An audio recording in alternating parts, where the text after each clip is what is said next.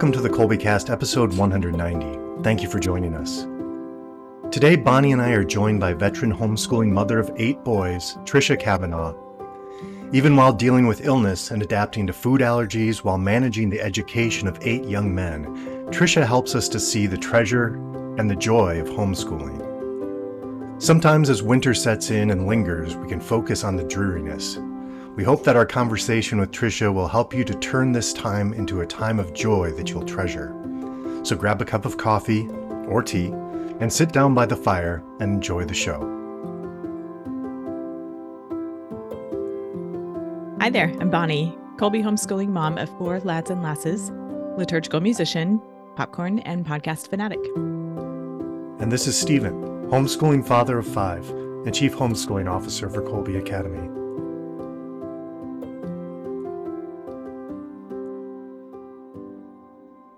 Stephen, hi, what's a good word today? All right, so I've been trying to figure out, it's a verb today, and I'm not exactly sure what, it sounds like it's an imperative when I just say a verb though, but embark is what I wanted to kind of like setting off on a journey sort of thing. But yes, it seems like I'm demanding that you do something when I just say embark, so it's a little odd, but embark. Okay. It's fitting. This is the start of a fresh new year, fresh and shiny. Excellent. Embarking on this new year with us, here is our guest, Tricia Kavanaugh, the Kolbe mom in Canada. Hi, Tricia. Welcome to the Kolbecast. Thank you, Bonnie. I'm so happy to be here. I'm really grateful that you're joining us today and looking forward to getting to know you a bit. I understand you're not feeling very well today, unfortunately. And so I hope that you feel better pronto. And in a little bit of a departure from my usual way of doing things, I would like to start there actually in talking about the very common experience of homeschooling while mom's not feeling well, while kids aren't feeling well, that sort of thing. So how does that tend to go in your family? What's that like for you? Yeah, well, I'd have to preface that by saying we have 8 boys. That's always the high point of interest. I feel like I brought out the big guns already. That's always the part that grabs people. So only boys, 8 boys. And so when we get a virus, by the time it cycles through the 8, and myself and my husband, we're ready for the next one and we're cycling through again. And we were saying how it was quite different pre-COVID. We were remembering the days when you used to go everywhere with your viruses and life didn't really stop. But now there's still a sensitivity to that. So we find that we're more apt to miss some of our activities or programming because of it. But I think that's a place where I've again learned a certain degree of surrender. By nature, I think I'm a pusher.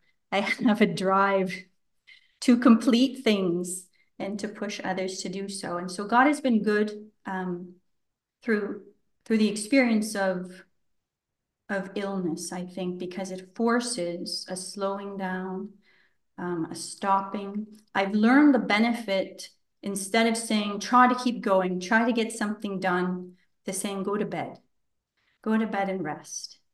And the healing that happens just for the little ones who heal so quickly, of going to bed for the morning, bringing them some tea, something warm to drink, just having them read. If it's a little one, sending up an older one to read to them while I continue teaching. And then typically they'll pop back down and they feel refreshed. I think oftentimes my own desire to push through brings a burden of exhaustion to them as well, when it's a time for them where they really do need to rest. And I was mentioning before we start to record that we went through a particular cross maybe 6 years ago where we literally had the stomach flu for about 6 to 7 months, and we'd cycle through. And that was very debilitating. Yeah. Our boys have particular health issues, so in terms of their immunity. So we handle viruses differently here. And that was hard. I did reach a crisis point with that. I remember part of it covered Lent. And I said, wow, that was a good Lent. That was the desert. For sure. For sure. But that was a grace too, because that led us into new learnings about our health. That was a platform where I made particular dietary changes and certain efforts that needed to be made for their health that I find can get pushed over just trying to complete that to-do list every day. It's often a time I think the Lord says, stop, slow down. Is there something else you need to tend to? Maybe you need to tend to that child. Maybe the more important thing than getting through that math lesson is to make that little one a cup of tea and read them a book. So I think it's a reframing of what the Lord is saying and what the priority is in that time. That idea of surrender is really something. It is, isn't it? When we have our agenda before us, homeschooling, this all needs to get done. These things have to happen, and we have to kind of forge ahead. And that's not entirely the case all the time. Yeah. Mm-hmm. And learning to kind of recognize that, and then also surrender for me, what comes next? Like, how are we going to make this up? How does this how do we get caught back up? This is going to impact our momentum. Those sorts of things. I have to hand those over to, or attempt to anyway. Yeah. Yeah. Absolutely. And the thing I've learned too, I think they tend to get hit harder by the viruses when they're little. And I also find that time I've learned is so much easier to make up. I used to think starting out that, every day from junior kindergarten, you had to hit on it and hit on it and hit on it, and I realized that that's not the case. It's so relational, as it is with all of them, but in those days, spending the time, reading the books, and each year they grow, they learn that much faster. So you can cover, if you had a really rotten senior kindergarten year, you can get all that done in grade 1 probably in 2 weeks. And if you had a rotten grade 1, you can cover that in a month in grade 2. I find the learning accelerates and the comprehension to the point that I've been able to let go of that need to accomplish every day. That's inspirational. That is hard earned, I think. We don't just arrive there. Absolutely. That wasn't a pretty process. So that didn't go down well. I'll tell you, that's the beauty of this homeschooling. It's the learning is certainly not just the children. The amount of learning, it was a particular gift to me from God in so many areas, not just, the academic learning that I go through with him. I didn't learn formal grammar in school, but that's been a grace to me. I didn't learn Latin in school. I've learned that with them. So many different subjects, but also my own character development, my own spiritual development, my own self-knowledge, so important to my growth and knowing myself, knowing who God is, who I am in relation to God. All of these things, it's a lot of learning every day, which means that there has to be a place for rest too. There has to be time to absorb everything that happens in a day. Those are not the things that are readily apparent when we're heading into this homeschooling venture, right? And they turn out to be tremendously valuable lessons. Yes, I have found that similar to be true for myself. Yeah. Well, I hope you all get to feeling better quickly. Thank you. And stay well from there. They hope the cycle stops here. So absolutely, we'll hit the pause button on that one, and keep well the rest of the semester. So let's zoom out a bit. Tell us. You've mentioned you have 8 boys, and it sounds like you've been at this homeschooling thing for a bit. So tell us more about yourself and your family.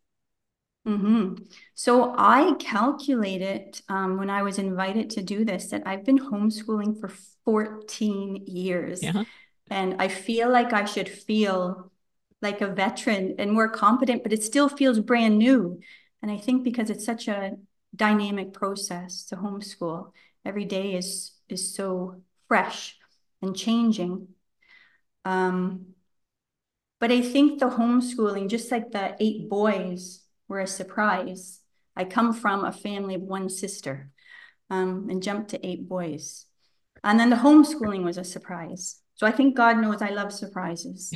And so it's part of my history of surprises. So now I have Jacob, the eldest, grade 12. He just submitted his university applications today. That's our timing in Canada for early application.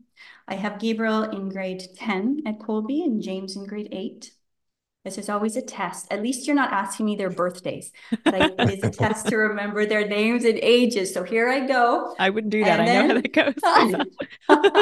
goes. Yes, we have Benjamin grade 6, John grade 5, Joseph grade 3, Samuel grade 1, and Anthony in preschool. And so we came to homeschooling. It was almost the way you invited me to this podcast, Bonnie. It was a very persuasive, patient push. And so we did not have it in our minds to homeschool. I come from a family who worked in the Catholic public education system. My sister was a teacher, my mom, my father was a principal. But it ended up that when Jacob was born, he had a host of life-threatening food allergies to very common foods. So all dairy, all wheat, eggs, mustard seed, the list went on and on. And so we were counseled when we went in for the junior kindergarten meeting by the principal to keep him at home. She felt it would be too dangerous and too isolating. So we took off from there. And through the grace of God, I have a cousin who's my godmother who has 10 children now, but she homeschooled from the beginning, and it was very uncommon then. So she had a community that we were invited into, and we enjoyed it so much, and we began to see the fruits. One of the greatest graces was being able to live the faith concretely. I think the little ones are so moved by the signs and the beauty, and to live that liturgical calendar so that we could bring that in every day. And the joy of being able to do science at the zoo, for example, instead of reading a book, and all the beautiful experiences. And it went so well, we did it the next year. So the children kept coming and were considered a medical mystery by our immunologist because all 8 children have the same set of allergies to the same degree, which is unheard of. But with all crosses, there come blessings. So we now, even the boys who have sufferings from this situation, have a deep gratitude for these allergies. It was the way that God led us here when he knew we would have been off on a completely different path without that. So it's a real testimony to God's provision and him answering desires, I think, in our hearts that we don't even know we have.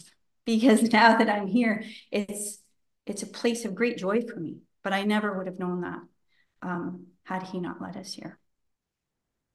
Wow.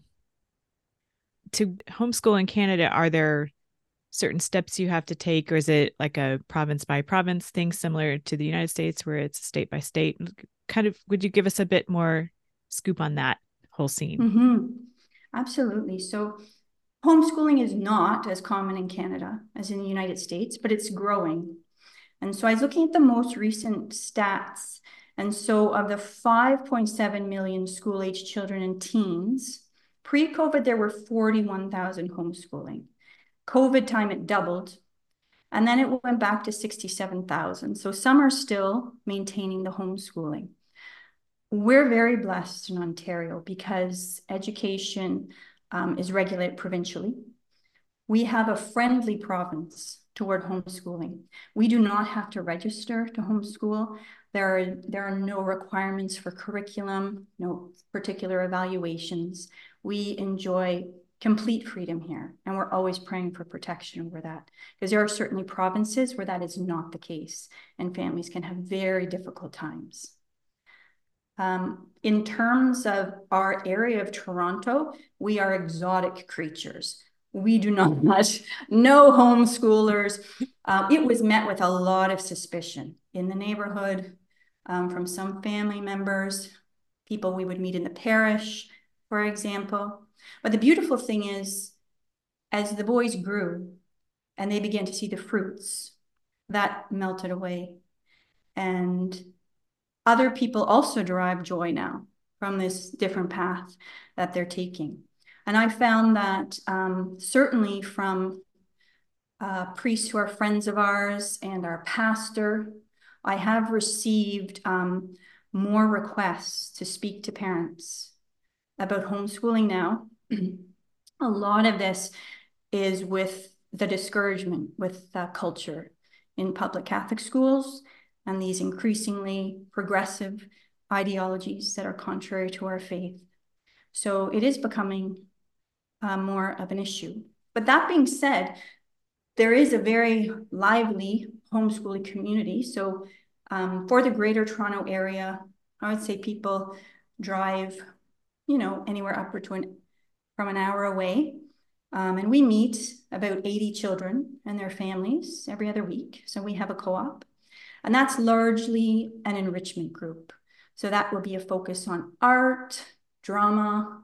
We do history, phys ed, which is a grace because those can be the subjects harder to hit on well at home, trying to get through the core subjects. And we're also blessed because my sister, who has 3 boys, we'll meet also once a week because she homeschools. And together, I'll focus on the fine arts. She'll do music. We'll do writing together with some of the boys, sometimes math, oftentimes history or science. So there is a liveliness. You just have to find it. Yes. Yeah. Do you find yourself needing to start things in order to have them? Does that make sense? Like you're looking for a particular to fulfill a particular need and so have you had to start that yourself in your area? That's a good question. I don't think so. The funny thing is we're kind of the veterans now, which is, I remember coming in when Jacob was just 4 years old. I had some very young ones, and we were the new people in the group. And now we are the veterans of the group. And I think that group is so established and lively, and there are activities that branch off from that. So, for example, this past weekend, we were just at a family Kaylee. So one of the families there tends to organize that. There's another family who has affiliations with Parliament. So there's an activity organized where all the children do that. So I think there's so many gifts and graciousness of service within the group that it begins to spiral out on its own. So everybody contributes a little bit that they have. And it's been a very beautiful experience in that way. That sounds really neat. How did you hear about and then decide upon Kolbe?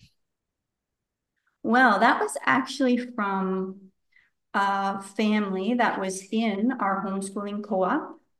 The whole family, they're recent graduates, they're in the States now. But their children were just that little bit older than ours and had begun.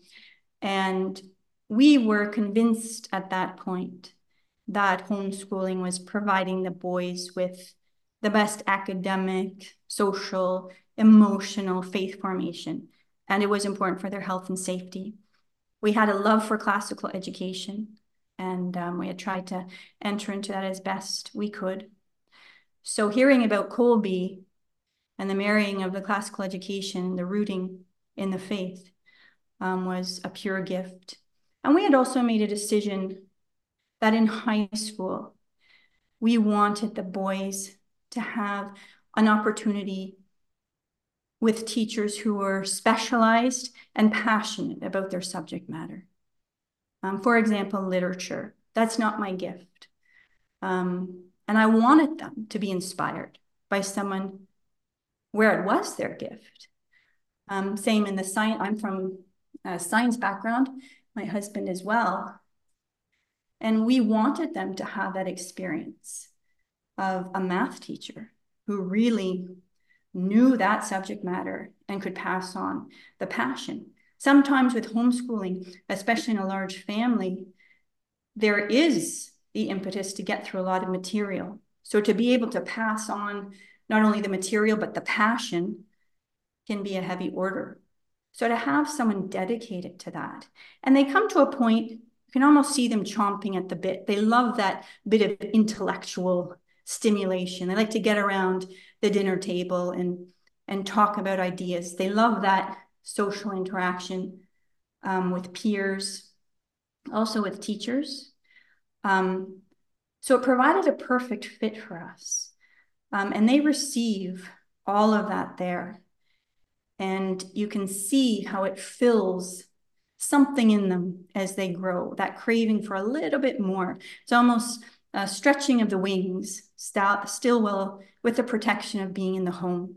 And especially for our boys to be able to fully focus, not to have to give mental or emotional energy to being concerned about food or safety, or today I can't eat, or today I got sick and I couldn't focus, that they can be fully present to the experience of learning is a true gift for them. That is really great. I mean, as you've been talking here, it's just, again, I love homeschooling. Yeah. But just that, as the freedom, the ability to really, I mean, learning is hard at times, granted, but it should also be, I mean, it's so wonderful. I mean, like you're saying, with all of these things, and it seems to me, at least the case, and this seems to be what Kolbe is very strongly talks about, is it is that igniting that interest, that passion that actually brings about the knowledge. I mean, you can certainly force somebody to do something. You can force them to just memorize that, study.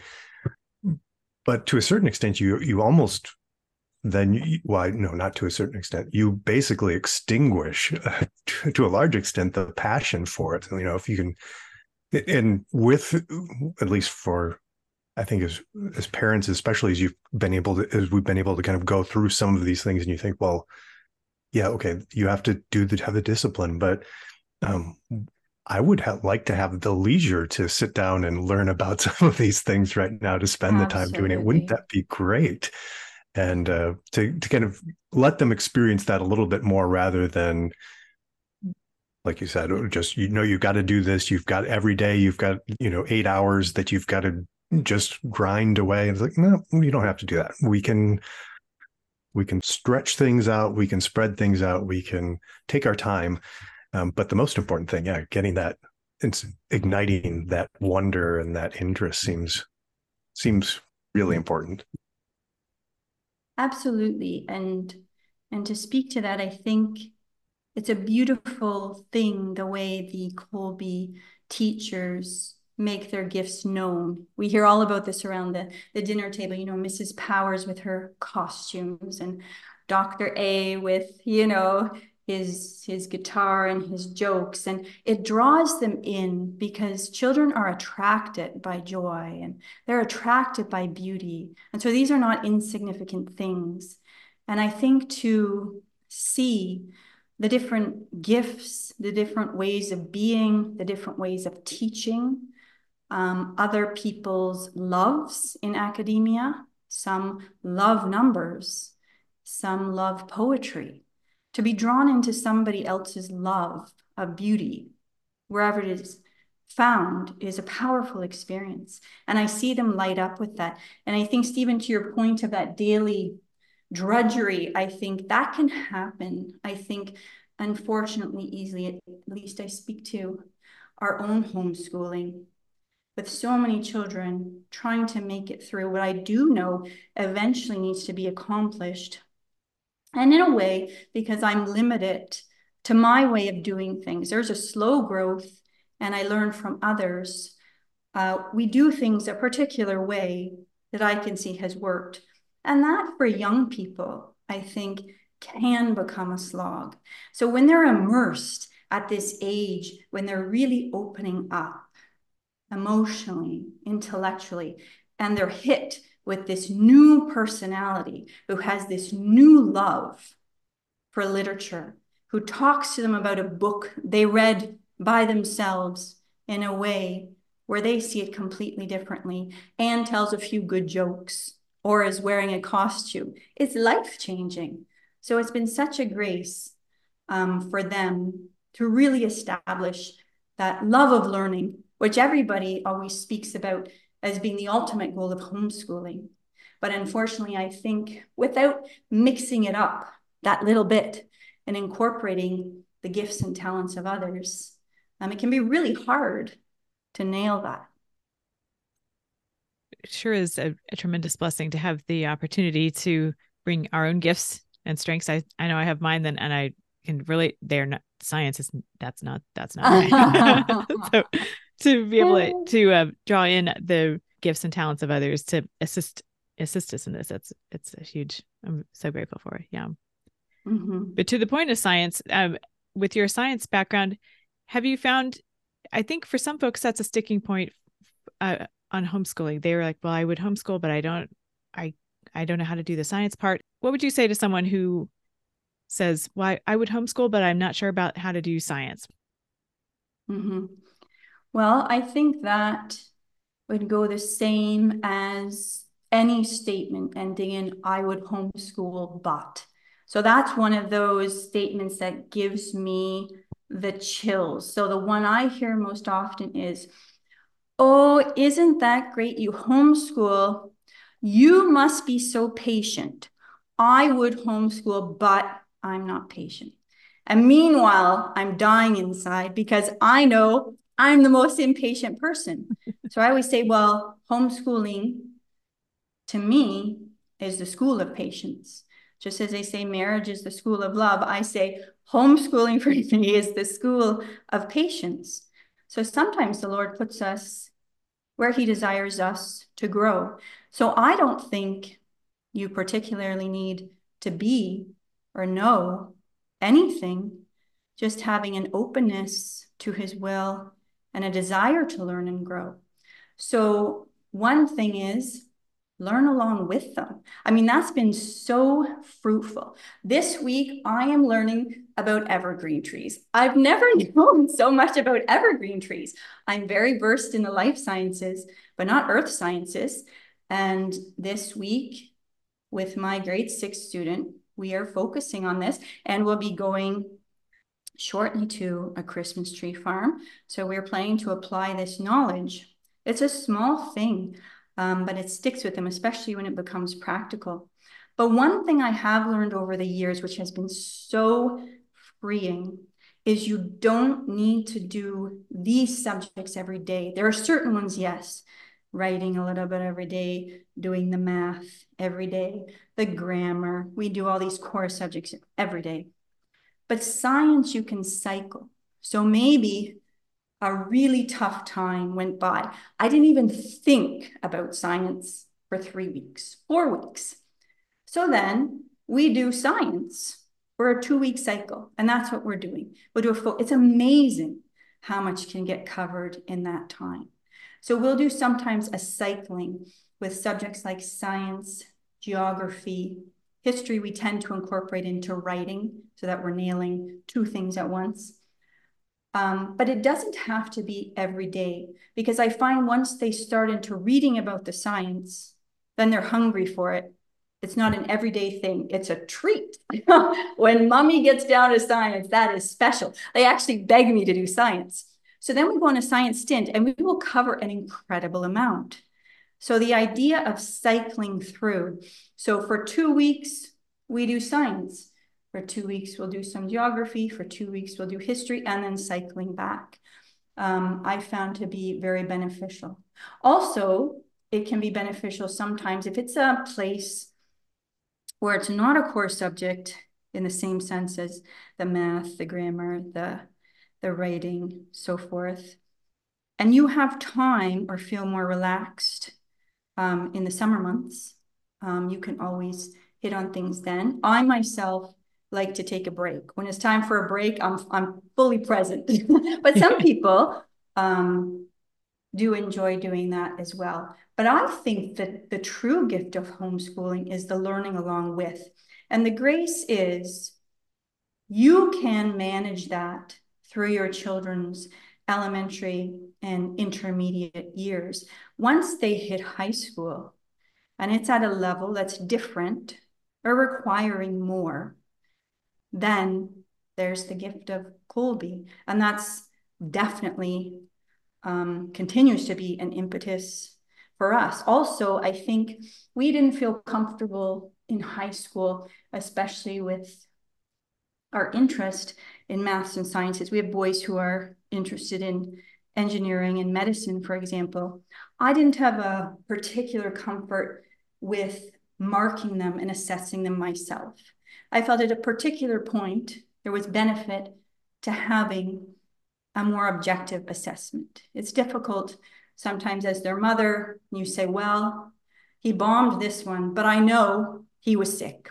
I'll be a bit, to get rid of that and say, well, how did you do, right? How did you do? Because there comes a point when that is important. And speaking to that, a little bit off topic, but I do say this to any friends in the homeschooling group who are coming in or who are newer. The Kolbe diploma is very powerful in Ontario for homeschoolers.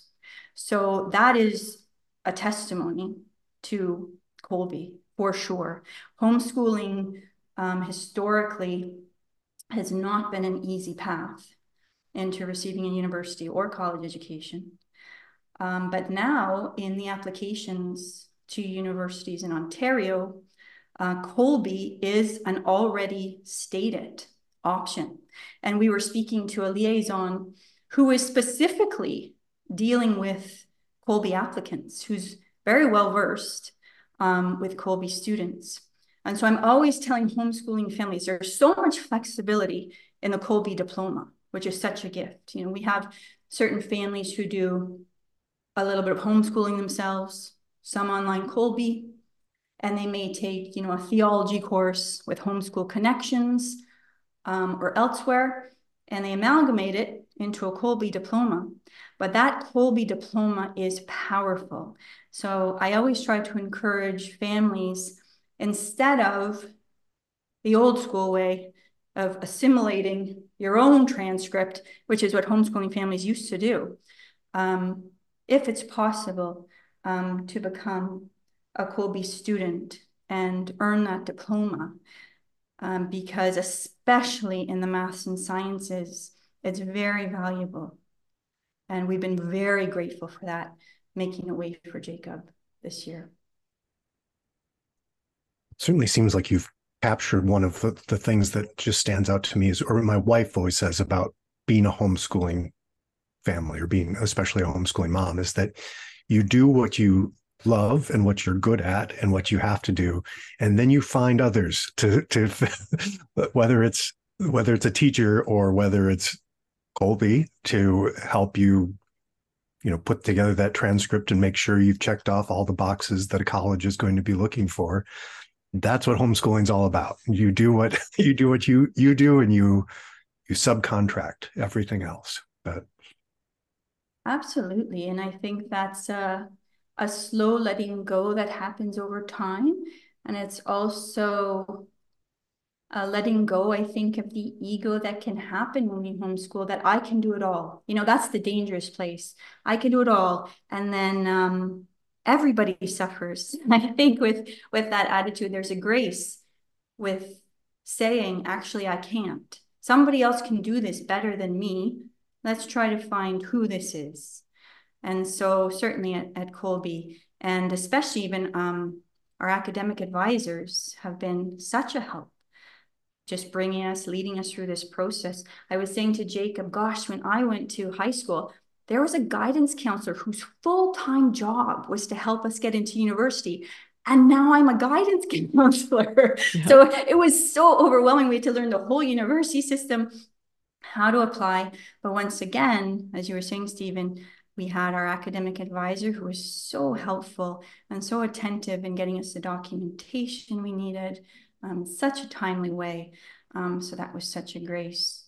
I would also like to say, since we're on this topic, for those families in Canada with children who will be applying to universities in math and science programs, the benefit of beginning your children's high school courses in grade 8, because of Colby's focus on the humanities, which is beautiful, and one of the reasons that we love the school, we do have to start earlier with the sciences to be able to fit in what's required. Because in Canada, you do need to get to the AP level for courses in order to be considered for most maths and sciences. So we have our grade 8 students starting with Algebra 1 and IPC in grade 8, and also doing Latin 1, which covers a grade 9 language, so that they've got 3 high school credits in grade 8, which makes more room to hit on those AP courses as they advance through. So that's a really important tip, because otherwise it's very difficult to fit in the requirements that we need in Canada.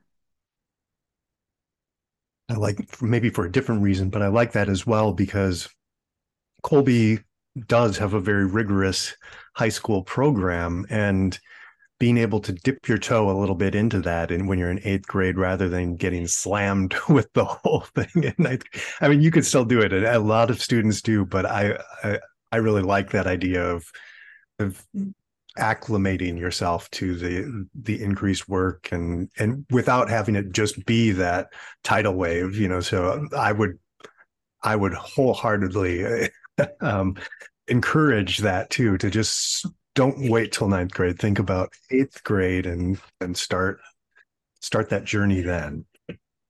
Absolutely. And that has been our mentality. So in grade 7, just to dip their toe into that virtual world of school, they take Literature 7 and Life Sciences.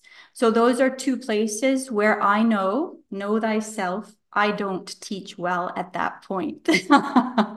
So they have a beautiful experience of 2 wonderful courses. They don't feel overwhelmed with learning the new infrastructure, how to be a virtual student, how to use the technology, because prior to that, they're completely unfamiliar with using a computer. In that way, we don't use a lot of tech in our home otherwise. So they really enjoy that, and they can just focus on being present to the learning and getting used to the experience. And then come grade 8, when they've adapted to being an online student, they're ready then. So they continue with the Literature 8, because again, I don't do well with that. And then they can fit in those 3 high school courses, and they're comfortable at that point with being a Colby student. That's great. And then they end up being fully online for the rest of high school. Okay. Yeah, so we do then, as of grade 9 proper through grade 12, they are full-time online. And, this is another case of know thyself. And I say, good for you, Jacob, because I gave them the option to do self-paced or some homeschool. And he said, I know myself, and I will let those courses slide if I don't have the accountability of the online.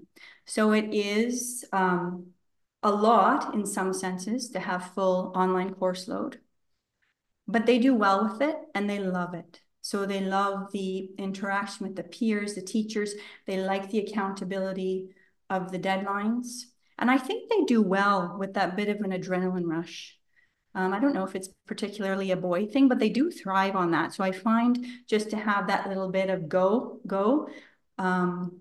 they do very well with that. So they enjoy it fully and completely. I see them only if they have questions, if they would like help studying, if they would like help editing a paper, but they are otherwise completely independent, which is also a joy. When I see that happen, there'll be a moment in grade 7 or 8 where you see them adjusting and adapting and wobbling a little. And then there's the moment when they take off. I always find it a beautiful thing to see. And they're independent, they're lively, they have an energy, They're coming to the table with their stories. It's you can see the growth. It seems like you mentioned enjoying taking a break at times as well. And it seems like in the online program, that's one of the nice things that you don't necessarily get when you're homeschooling. It's like, no, there's a deadline, but once I do it, it's done then. And then, I can actually take my Christmas break and enjoy that time, and sometimes in homeschooling with okay, it doesn't have to be today. It could be next week. And that then it's just kind of drags on and you've got this constant feeling of like you haven't accomplished what you wanted to do and things. So it does provide that nice little, some boundaries too, some structure to all of that. Mm-hmm. And absolutely. And I think that's where you have to have an understanding of who you are, who your children are, who your family is as a unit, because we are people who love to work hard and then rest hard or play hard, but we like to be present to what we're doing. And that was actually a learning from early on for me, was I am not a multitasker at all. So I think you hear those inspiring stories of the homeschooling mom who's making the casserole while she's crocheting a scarf, while she's teaching science, while she's correcting math. Yeah. And I remember trying to be that. And it was an utter failure. And I felt like an utter failure because it wasn't working and I had no peace. And it was the realization that it simply wasn't who God made me to be. And so letting go of that. And now our homeschooling looks very different and is more restful for all of us, simply because of that acknowledgement of who we are. And so I believe we're all like that. So now when it's school time and we go hard. But then when it's break time, we love enjoying that American Thanksgiving break. So we went to the cottage. We did something very Canadian. We jumped into that freezing cold lake. There was actually snow up there when we were there, and did some polar bear dipping. But we love that. So we'll enter into that fully. And then we come back and we know, well, here we go. And we're going to go hard now for 4 more weeks.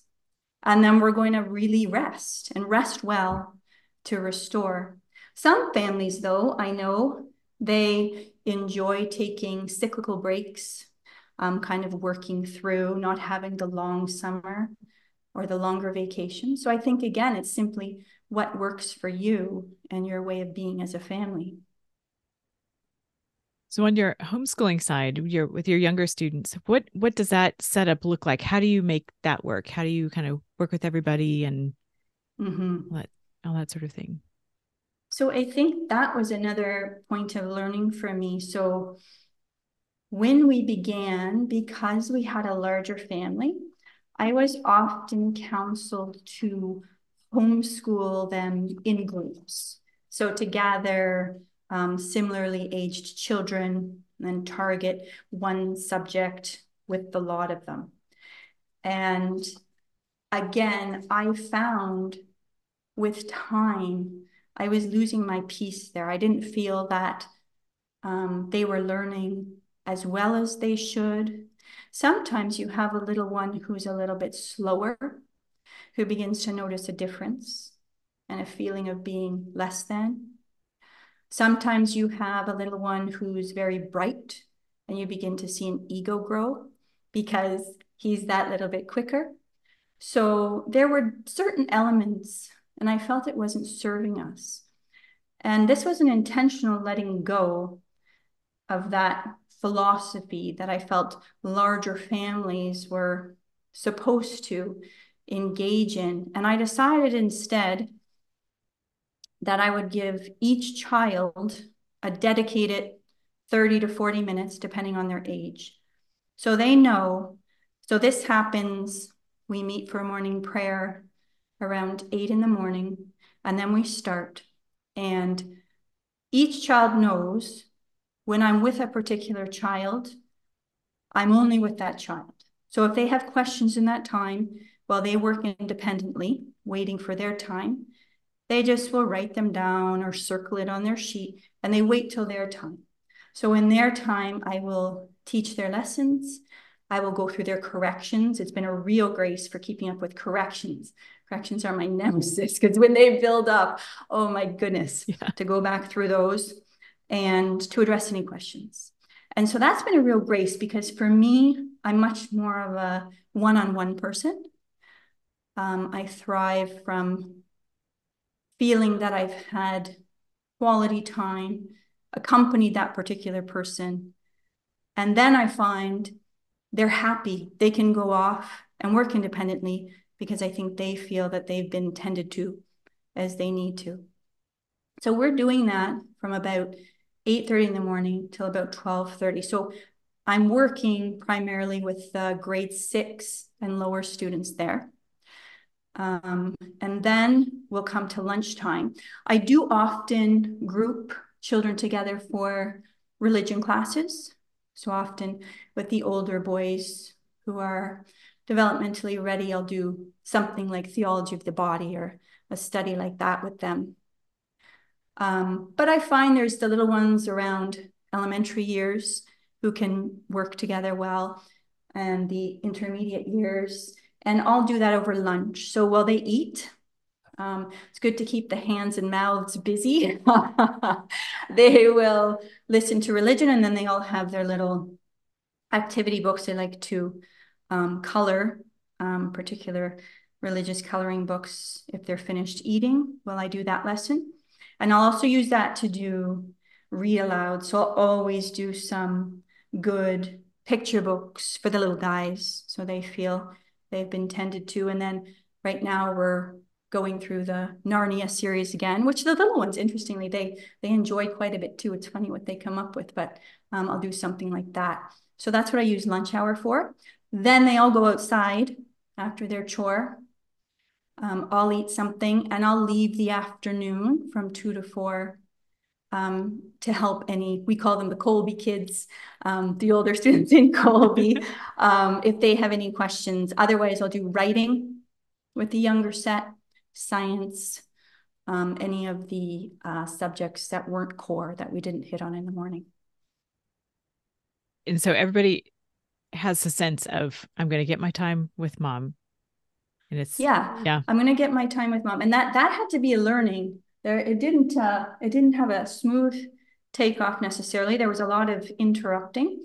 But in time, I think when they had the security that, yes, I would get my time. And I'll tell them in the morning, the ordering, so they know. I'll say, Benjamin, today you're first, then John, then Joseph, and Sammy. And then they know, and they work until then. So it's been a real grace, I think, for each of our personalities, because I think in our family, we tend to be that way, more one-on-one type, benefiting from that interaction.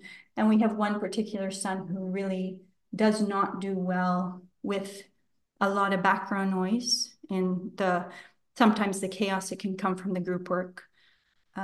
So it's important for him that we do it that way.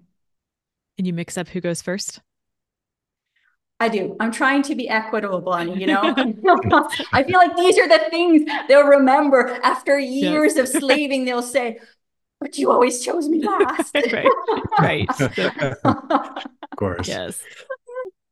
That's great. That's so helpful to think. I do far less of most. Our kids here are mostly online now. So, but I remember that when they were mostly offline, and it was, how do we balance who does what when, and when do I have my time with this one? And so, yes, that's super helpful to hear about. Okay. All right. I got to ask you about the outside and the Canada in the January, all of that. And so talk to me about weathering the winter, and just the winter in Canada. Where I live, the summertime gets so hot that it might as well be tons of snow on the ground and we're all staying inside out of the heat. But so tell me about how you make that work the opposite there.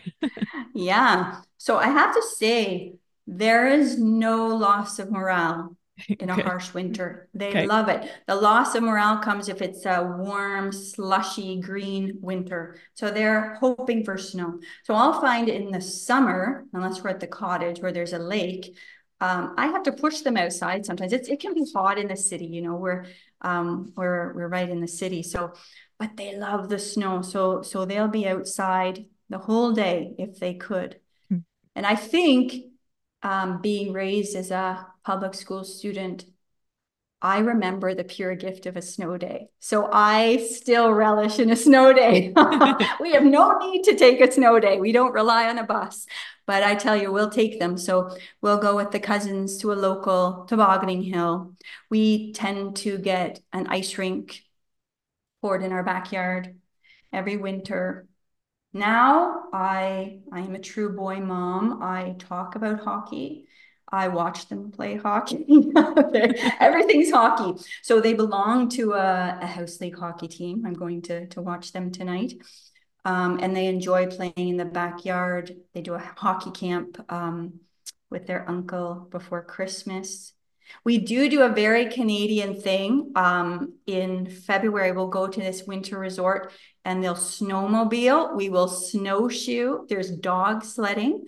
So we really make the most of the winter. Yeah. Yeah. Do you find that the shorter daylight hours, how does that You go know dealing with why that? I love shorter daylight hours? That means earlier bedtime. I'm like, Yes. look, everybody, it's dark. Even Mm. time for bed. Even though it's 4 in the afternoon. So I actually like the rhythm that it gives to a day. I find it can be a little bit tedious in the heat of summer when it's still daytime at 10 at night. And you're like, Yes. can you all please just go to bed now? But I do love the rhythm of the winter. So I find everybody kind of adjusts to that. So you're putting away your work and we try to live by natural light as much as we can. We just enjoy that more. And so it's getting dimmer then and so the day kind of naturally comes to an end. So we all enjoy the peace of the winter time, I think. I think that's so great. I mean, and I like homeschooling as well for this purpose. I grew up in rural Wisconsin with some of the short days but I was a public school child, so it meant that when I went into school, it was dark, and when I got out of school, it was dark. So that wasn't all that much fun. But if you can get out there and embrace the snow and the ice, like it sounds like you have, then winters are pretty magnificent. And then coming in to get warmed up and a hot cup of tea or hot cocoa and the fire, if you've got one, is so good. Absolutely. It's such a beautiful time. It really is a romantic time. You know, I think with just like in a storybook, the fire and the hot cocoa and the books, everything you said, it's just for those who are attracted to beauty, I think a good winter is hard to beat. You're very convincing, as daunting as it seems to me, the way you present it. Do you have any words of wisdom to families just getting started or families struggling either in a time transition, like getting ready for your eldest to go to college next year, or other types of transitions of hard, difficult seasons in family life, things like that? Any kind of words of wisdom you want to offer? Mm-hmm. Well, I think one of the beauties, again, of homeschooling is the flexibility. So we are in a time of transition right now. We're actually in a rental home. We're having our home, which originally belonged to my husband's grandparents. So it's an old family home, is being expanded because now we have all these big boys and we're anticipating they'll be home with us through their university years because of their health issues. And I need a much larger kitchen because I'll tell you the amounts of food now that I'm cooking every day. Homeschooling has been a grace again, because in the time where we needed to pack up and leave, we could, with those I homeschooled, put that to the side, and they were part of that process. It was a little bit different with the Colby kids because they do have the set schedule being online, but their teachers are so accommodating. I remember even at the start of the year, Mrs. Powers sending out an email asking if there were any transitions happening in the family that year she should know about. There's such an attentiveness, I think, to the dignity and experience of each child at Colby, which is very touching. But it's important, and I think this is a real grace of homeschooling, that the children are part of these times of transition and difficulty. So when they're at a public school, they're often removed from that because they're away for the day. They come home and it's time to eat and go to bed and get ready for the next day. I remember that cycle from being young.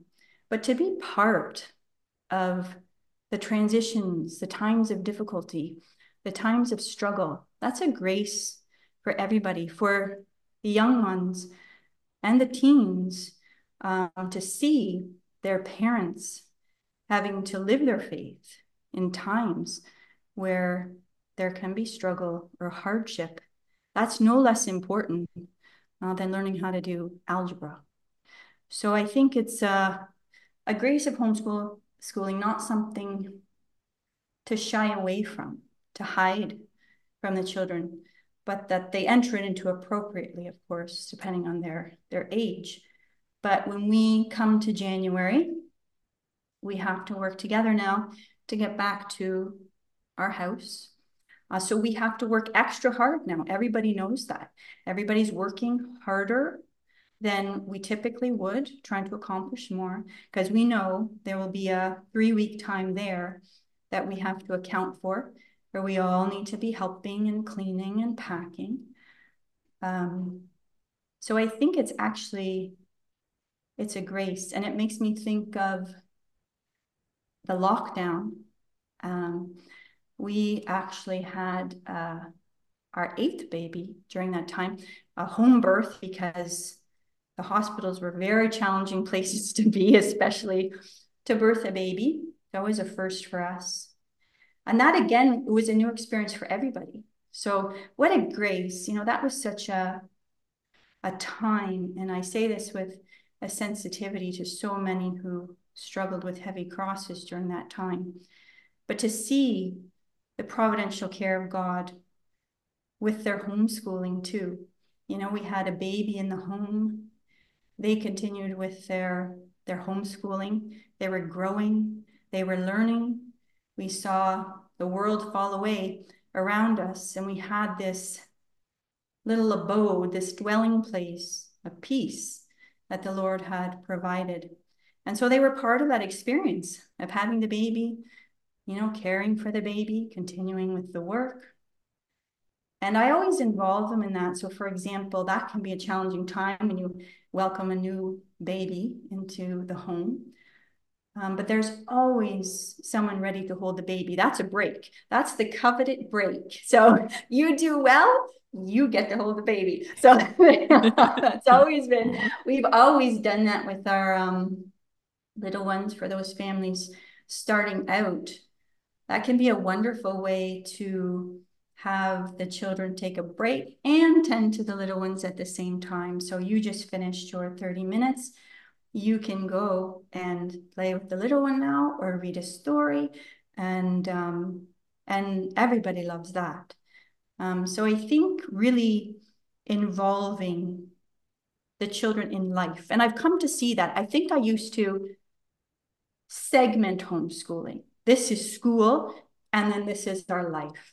And that was a slow learning over time. No, this is our life, and homeschooling is part of this. This is the unique life that God chose specifically for us, and homeschooling is a part of it. And I think when that philosophy of how we were living changed, and homeschooling wasn't this extraneous piece, things began to change.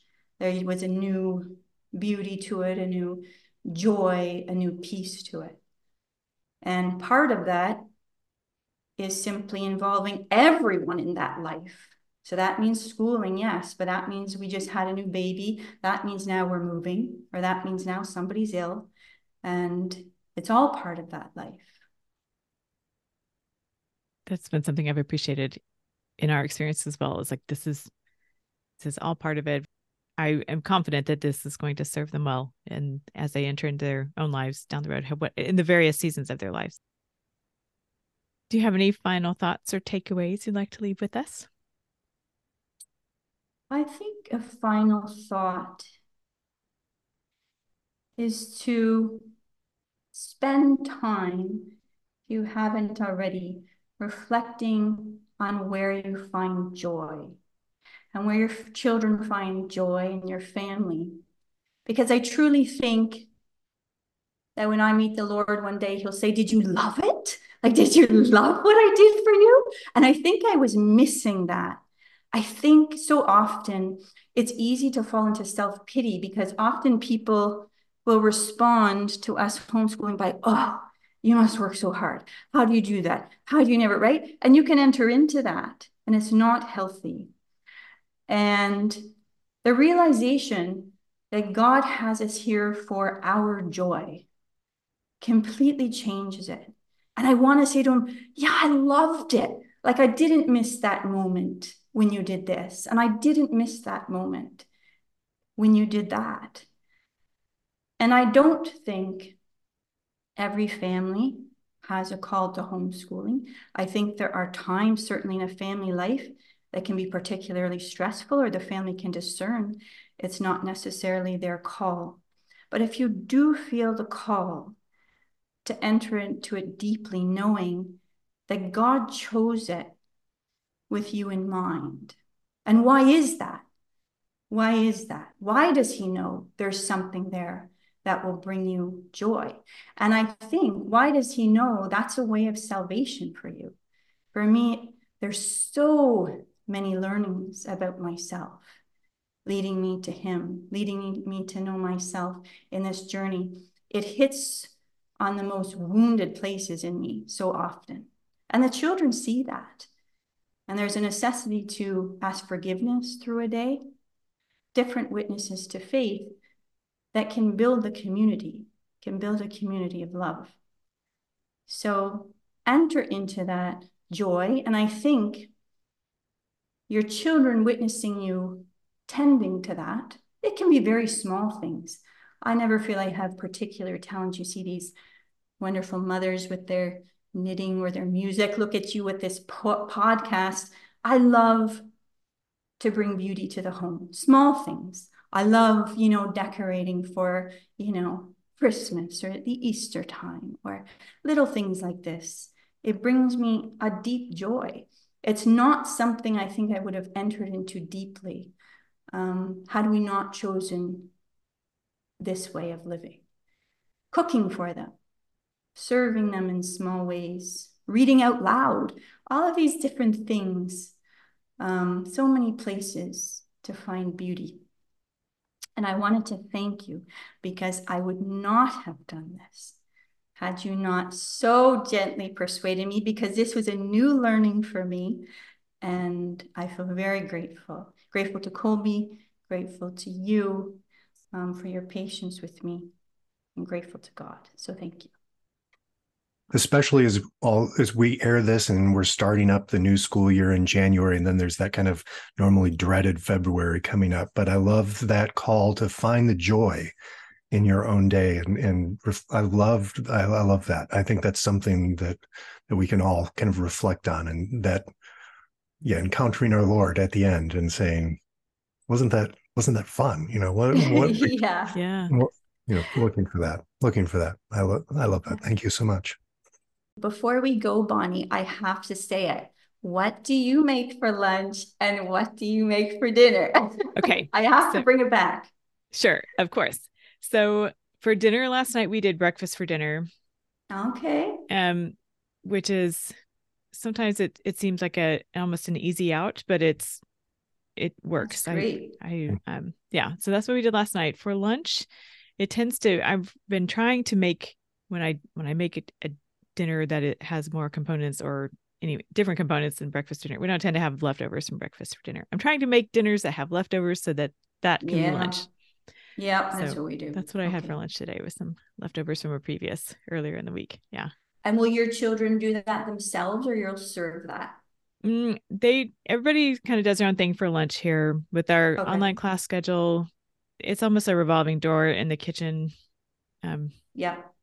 Right. And Okay. So the they different, just, yeah. So lunch is not really, however, a lot of times now with our busy evening schedules, we will try to move up our family meal to earlier in the day, either lunchtime or even mid-afternoon, which is what happened. What day is this? A couple of days ago, they had a late afternoon activity that was going to go late into the evening. So it was almost like Sunday dinner. Like we ate at like 3:30, Yeah. That used to So, be the yeah. way it was. You eat your Mhm. big meal then. And Yes. tell me, Stephen, what do you do for lunch and dinner? This is my classic question. I love it. I love it. So dinner last night for us as well was leftovers because I had made a variety of chicken dishes early on in the week. And so Nice. most of us were eating the leftovers, and my daughter, has many food allergies, was on an omelet that I made for her. And then I only eat dinner, so I don't eat breakfast or lunch. Yep. So Yep. Okay. I'm tremendously grateful that you came to visit with us today. Know of our prayers for you and your family and our gratitude to you. Thanks again. Thank you, Bonnie. Thank you, Stephen. Subscribe to the Kolbe Cast on your favorite podcast app so that you don't miss an episode. And let us know how we're doing by leaving a rating or a review. And as always, feel free to email us at podcast@kolbe.org. Mary, our Mother, pray for us. St. Maximilian Kolbe, St. Ignatius of Loyola, holy saints and angels, pray for us. Ad Maiorem Dei Gloriam.